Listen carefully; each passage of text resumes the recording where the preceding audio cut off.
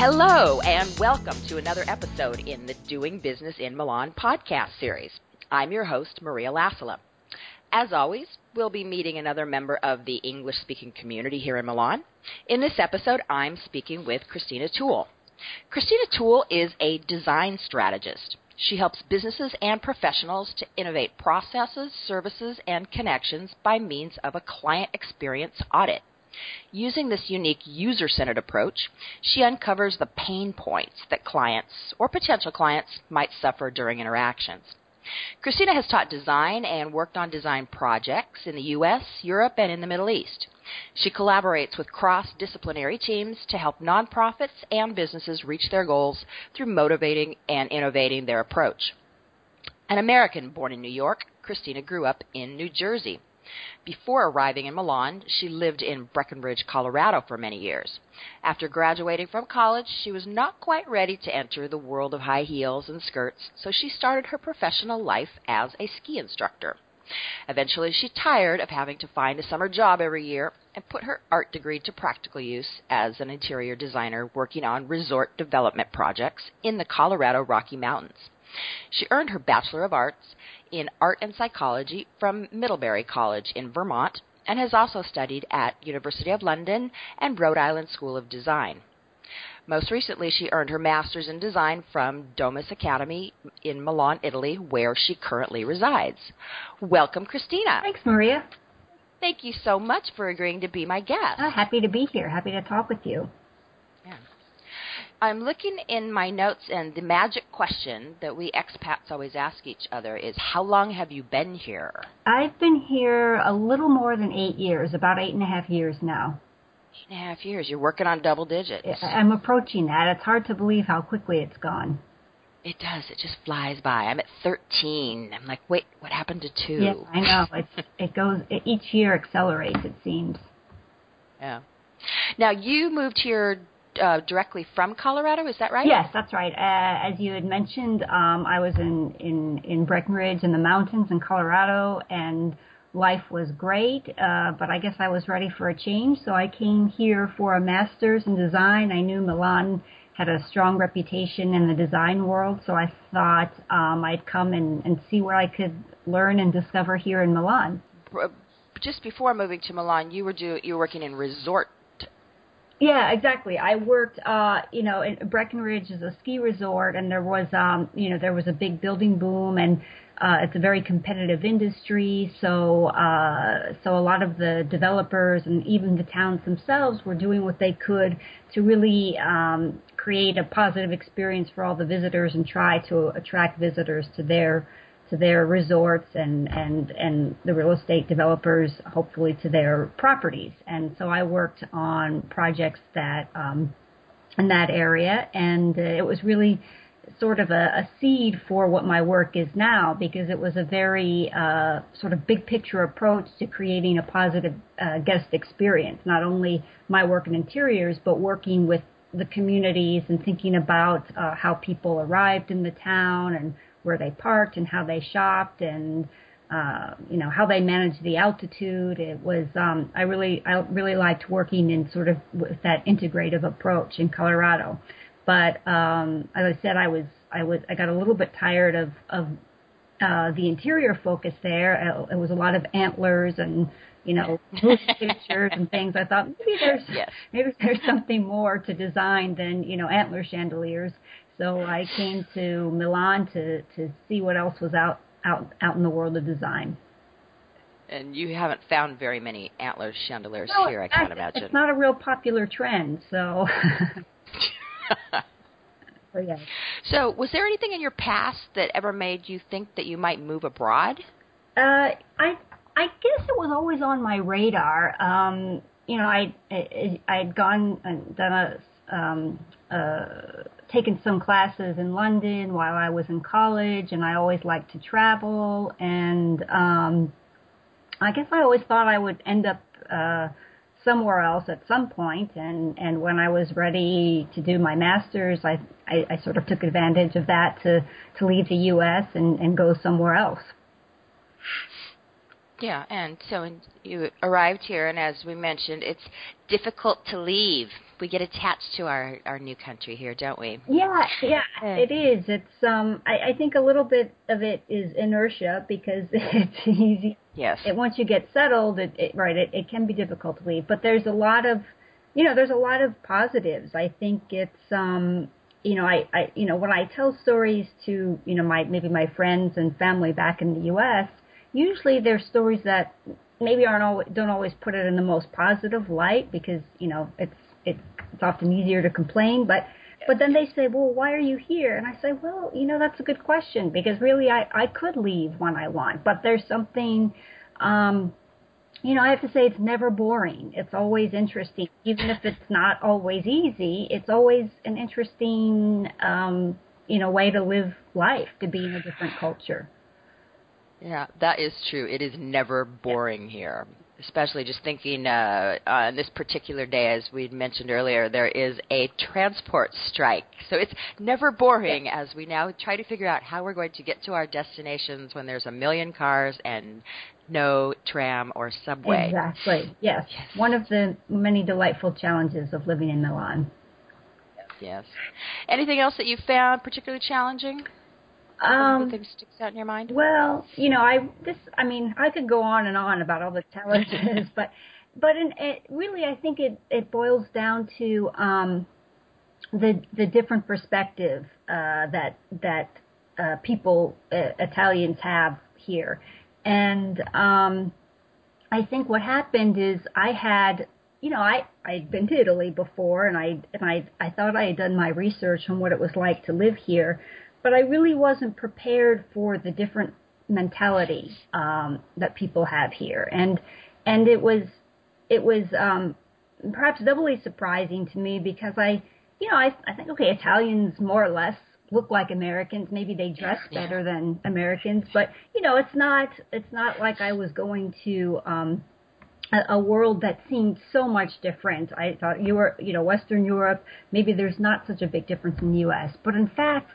The approach to life was much different, and the approach to work than I had expected. And this took some adjustment, and to operate in the way I was used to as an American, it didn't work so well the first year here, and so it took me some time to adjust how I managed my expectations and how to handle everyday life. It's different than the U.S. Yeah, it is. Everybody's got their famous, bizarre culture shock moments. Mm-hmm. Can you think of any in particular that stand out in your mind? Well, I've stopped going to the post office altogether. That's probably a good choice. I simply just don't do that anymore, and I've told anybody if they want something from Italy, they have to come get it themselves because I will no longer mail things. And maybe once a year, once every 2 years, it's unavoidable, and I have to return to the post office. And one time I went, maybe last year, and I couldn't actually buy stamps. And it was just astounding to me that they wouldn't sell me stamps at the post office. So it's little things like this that, as much as I try and be open-minded and say, okay, when in Rome, or in this case, when in Milan, but some things are just really hard to adjust to, and so I manage them by avoidance. In this case, the post office is off my list of places to go. That's funny. I was just speaking to another American, also from New Jersey, like you, who actually she's been in Amsterdam for a while, but she had mentioned, I went to the post office around Christmas time, and they were all out of stamps. She said, I just couldn't believe it. I know. I thought, well, maybe you live in the same neighborhood. It's shocking. Yes, it's like, that's your core business. Yeah. How can you be out of stamps? Oh, wow. Yeah. But on the other hand, is there anything that you feel like you have in your previous experiences or your background that gives you sort of an advantage over here? I think. Well, I didn't. I guess I always thought of myself. I had worked in interior design, and I always thought of myself as a creative individual, and I always thought of myself as relatively easygoing and flexible. But when I came here, I realized and I'm not talking about creativity in the sense of designing things or drawing, but I'm talking about creativity in the sense of how you, once again, in the bigger picture of managing life. And I think something I also it was pretty good as I'm a person who tends to not give up on things. And so I think in Italy, the approach is either you do what I did with the post office and you just sort of don't worry about it and avoid it, or you become very determined and you figure, okay, what is another way to do this? What is another approach to get something done? Or how can I try and manage this in a different way? And so I think having that attitude of saying, okay, well, let's examine this in a new light. And this is really what my work is now. And so I think living in Italy is really excellent cross-training for saying, like how can we look at this in a different way? Because things don't always work as planned here. In fact, they often don't work as planned. So you have to have a lot of contingency plans, for getting things done. And I think, being able to, being able to look at things in different ways and sort of give yourself a couple options is something I always was able to do. And it's something that I really, been forced to, improve my skills in this area since living here. Yeah, I would absolutely agree with you. That's a key skill over here, having a backup plan. Mm-hmm. Mm-hmm. Yeah. So let's go back to what you actually do. I remember I mentioned to you that I was really intrigued by the client experience audit. That's kind of what stands out in my mind when I try to grasp what a design strategist is. So tell me, what exactly is it that you do? Yeah, that's a good question because a lot of people ask me, and it's a relatively new field, especially here in Italy. It comes from the design world, and it takes how designers look at things. It looks at how designers solve problems and how they solve problems from the perspective of a user, in this case, a client or a customer. And they say, okay, if you have a business, what kind of experience is your business creating for your client? And how does your client view this experience? And all of the points of interaction your client has with you, maybe they see a Facebook page or a website or a sales rep or your business card. All of these little interactions make up their big picture experience. And if all of these interactions are positive, then probably they'll come back and they'll, tell their friends, oh, you should go and stay at this hotel, or you should buy, this jacket from this store. On the other hand, if there's something that goes wrong along the way, chances are that they will go somewhere else. And now with the world of social media, the voice of the customer is so much more powerful. So you really have to pay attention to what your client is experiencing and thinking about what can we do to make this better so they'll come back. And so my work looks at that experience and then finds ways to improve it. Okay. All right. That makes sense. Okay. So basically the kinds of problems that you solve for your clients are sort of removing the barriers. Excellent. Yeah, that's a great way to put it. And it's really, and even if I can add, it's also looking at what problems are there for your clients first. I mean, before you can solve the problems, you really have to understand where the real problems are, because maybe you have an image that you think, gosh, we really need better music on our website or a new logo. And maybe that's the case, but maybe what's really bugging your clients is the fact that when they have to pay for something online, they have to fill out too many pages and they think, oh, this is too long, I'm going somewhere else. So it's really going in depth and doing some qualitative research on what are your clients doing? How do they feel when they're interacting with you? And then, as you said, where are these barriers in this interaction? Okay. Do you have any special projects that you're working on right now? I'm collaborating on a few things. I often work with people who have different skills than I have, so we can, usually this work comes in the form of having people from different backgrounds and different disciplines to sort of bring in new perspectives. And one I'm working on that's interesting is we're doing some research on why there are fewer women than men participating in action or extreme sports, and we're looking at what are the experiences women are having, and why, and what's happening that maybe is keeping them from enjoying the benefits of a lot of these sports, and how this connects sort of to the work side of it all is that there's a lot of equipment and clothing manufacturers that maybe could be better meeting the needs of the female market if they added something or did something different or offered some more support in some way. And then in addition to that, working with, in general, my focus is on Italian SMEs and looking at their Italian businesses are really good at making wonderful products, but yes, sometimes they're not so good at the service end of it.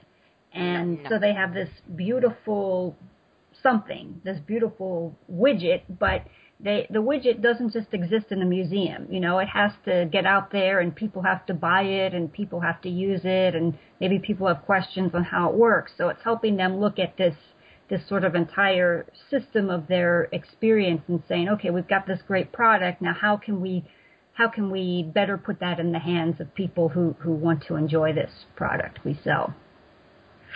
Yes, and how do we provide the service and support that makes them able to use it properly? Exactly. Yes. And maybe we can provide service and support in a language other than Italian if we want to sell this product outside of Italy. Things like this. And that's a novel thought. Sometimes there's a lot of passion in these products, which is great, what makes people desire them, but it's helping. I work with Italian businesses sort of to spread this passion out to this entire experience that I talked about, this journey that their customers take in discovering their product and then using their product afterwards, and what can they be doing on those aspects to help their customers and in turn hopefully sell more products. Yes, that makes a lot of sense. And you have your work cut out for you here in Italy because, as we expats know, customer service has never been a strong point in this country, although they're getting better. Yeah, and yes, the crisis maybe is helping to open their eyes to saying, well, maybe we should be trying something a little different in this aspect. Yes, you're probably right. Crisis is forcing some creativity. Mm-hmm. Yeah. So, has your perspective on life and work changed since you've lived in Milan? Yes, absolutely. It's hard. I think you'd have to be, have your head buried under some beautiful leather sofa cushion for it not to have. I think, and some of the points I touched on earlier is, I thought I was flexible and creative, but I've really been forced to up that in terms of everyday life. And I think maybe a big lesson I learned is that, of course, you have to speak the language. And I'm not just talking about the Italian language, which is very helpful, of course, but you have to speak the language of different values. And I've really learned that I came to Italy maybe having the expectation that people had similar motivations and values that we have in the United States, but in fact this initial culture shock of this different mentality relates to what are people's priorities here and what are their motivations here, and in order to engage and to connect with people in a way which is positive, it's helpful to understand. I had to understand what their values were and how they differed from mine, and then in order for my business life to be successful, I couldn't approach my work in the same way and say, look, here's what I do, and this is important because you'll sell more stuff. I mean, that's part of it, but it's really understanding, well, what is the motivation for people working here? Why do they have this business? It's a family business. Maybe it's been in their family for a couple of generations. There's often there's a big resistance to change in many people here. And so what is important to them now, and how can I connect with people on that level? How can I understand that better, and then try and demonstrate the value that I can give to them professionally, and then personally, just to be able to go out and have interesting conversations with people and understand why they do what they do. I mean, as we said earlier, it's never boring, and this is one of the interesting parts about it. Is understanding these differences in people, and not that everything's different. There's a lot of similarities too. I mean, Italians enjoy their food and their wine and their culture like we do. So there's similarities, but there's not everything is as what appears on the surface. So it's understanding what's behind this, and then sort of managing things from that perspective. Mm-hmm. Sort of getting over the transplant pain. Yeah. Maybe it's never possible to get over it entirely. I don't know, but it's always interesting. It's good to be curious and ask questions, and it changes your perspective. Yeah, I would completely agree with that. Okay. Well, Christina, it's been so nice having you here. I want to thank you again for being my guest. Well, thanks, Maria. Thanks for asking thought-provoking questions. Okay. I've been talking with Christina Toole. You can reach Christina at her website, which is christinatoole.com. That's Christina with a K. You can find all of the details in the podcast show notes at doingbusinessinmilan.com. Thanks for joining us, and hope to have you back with us next time.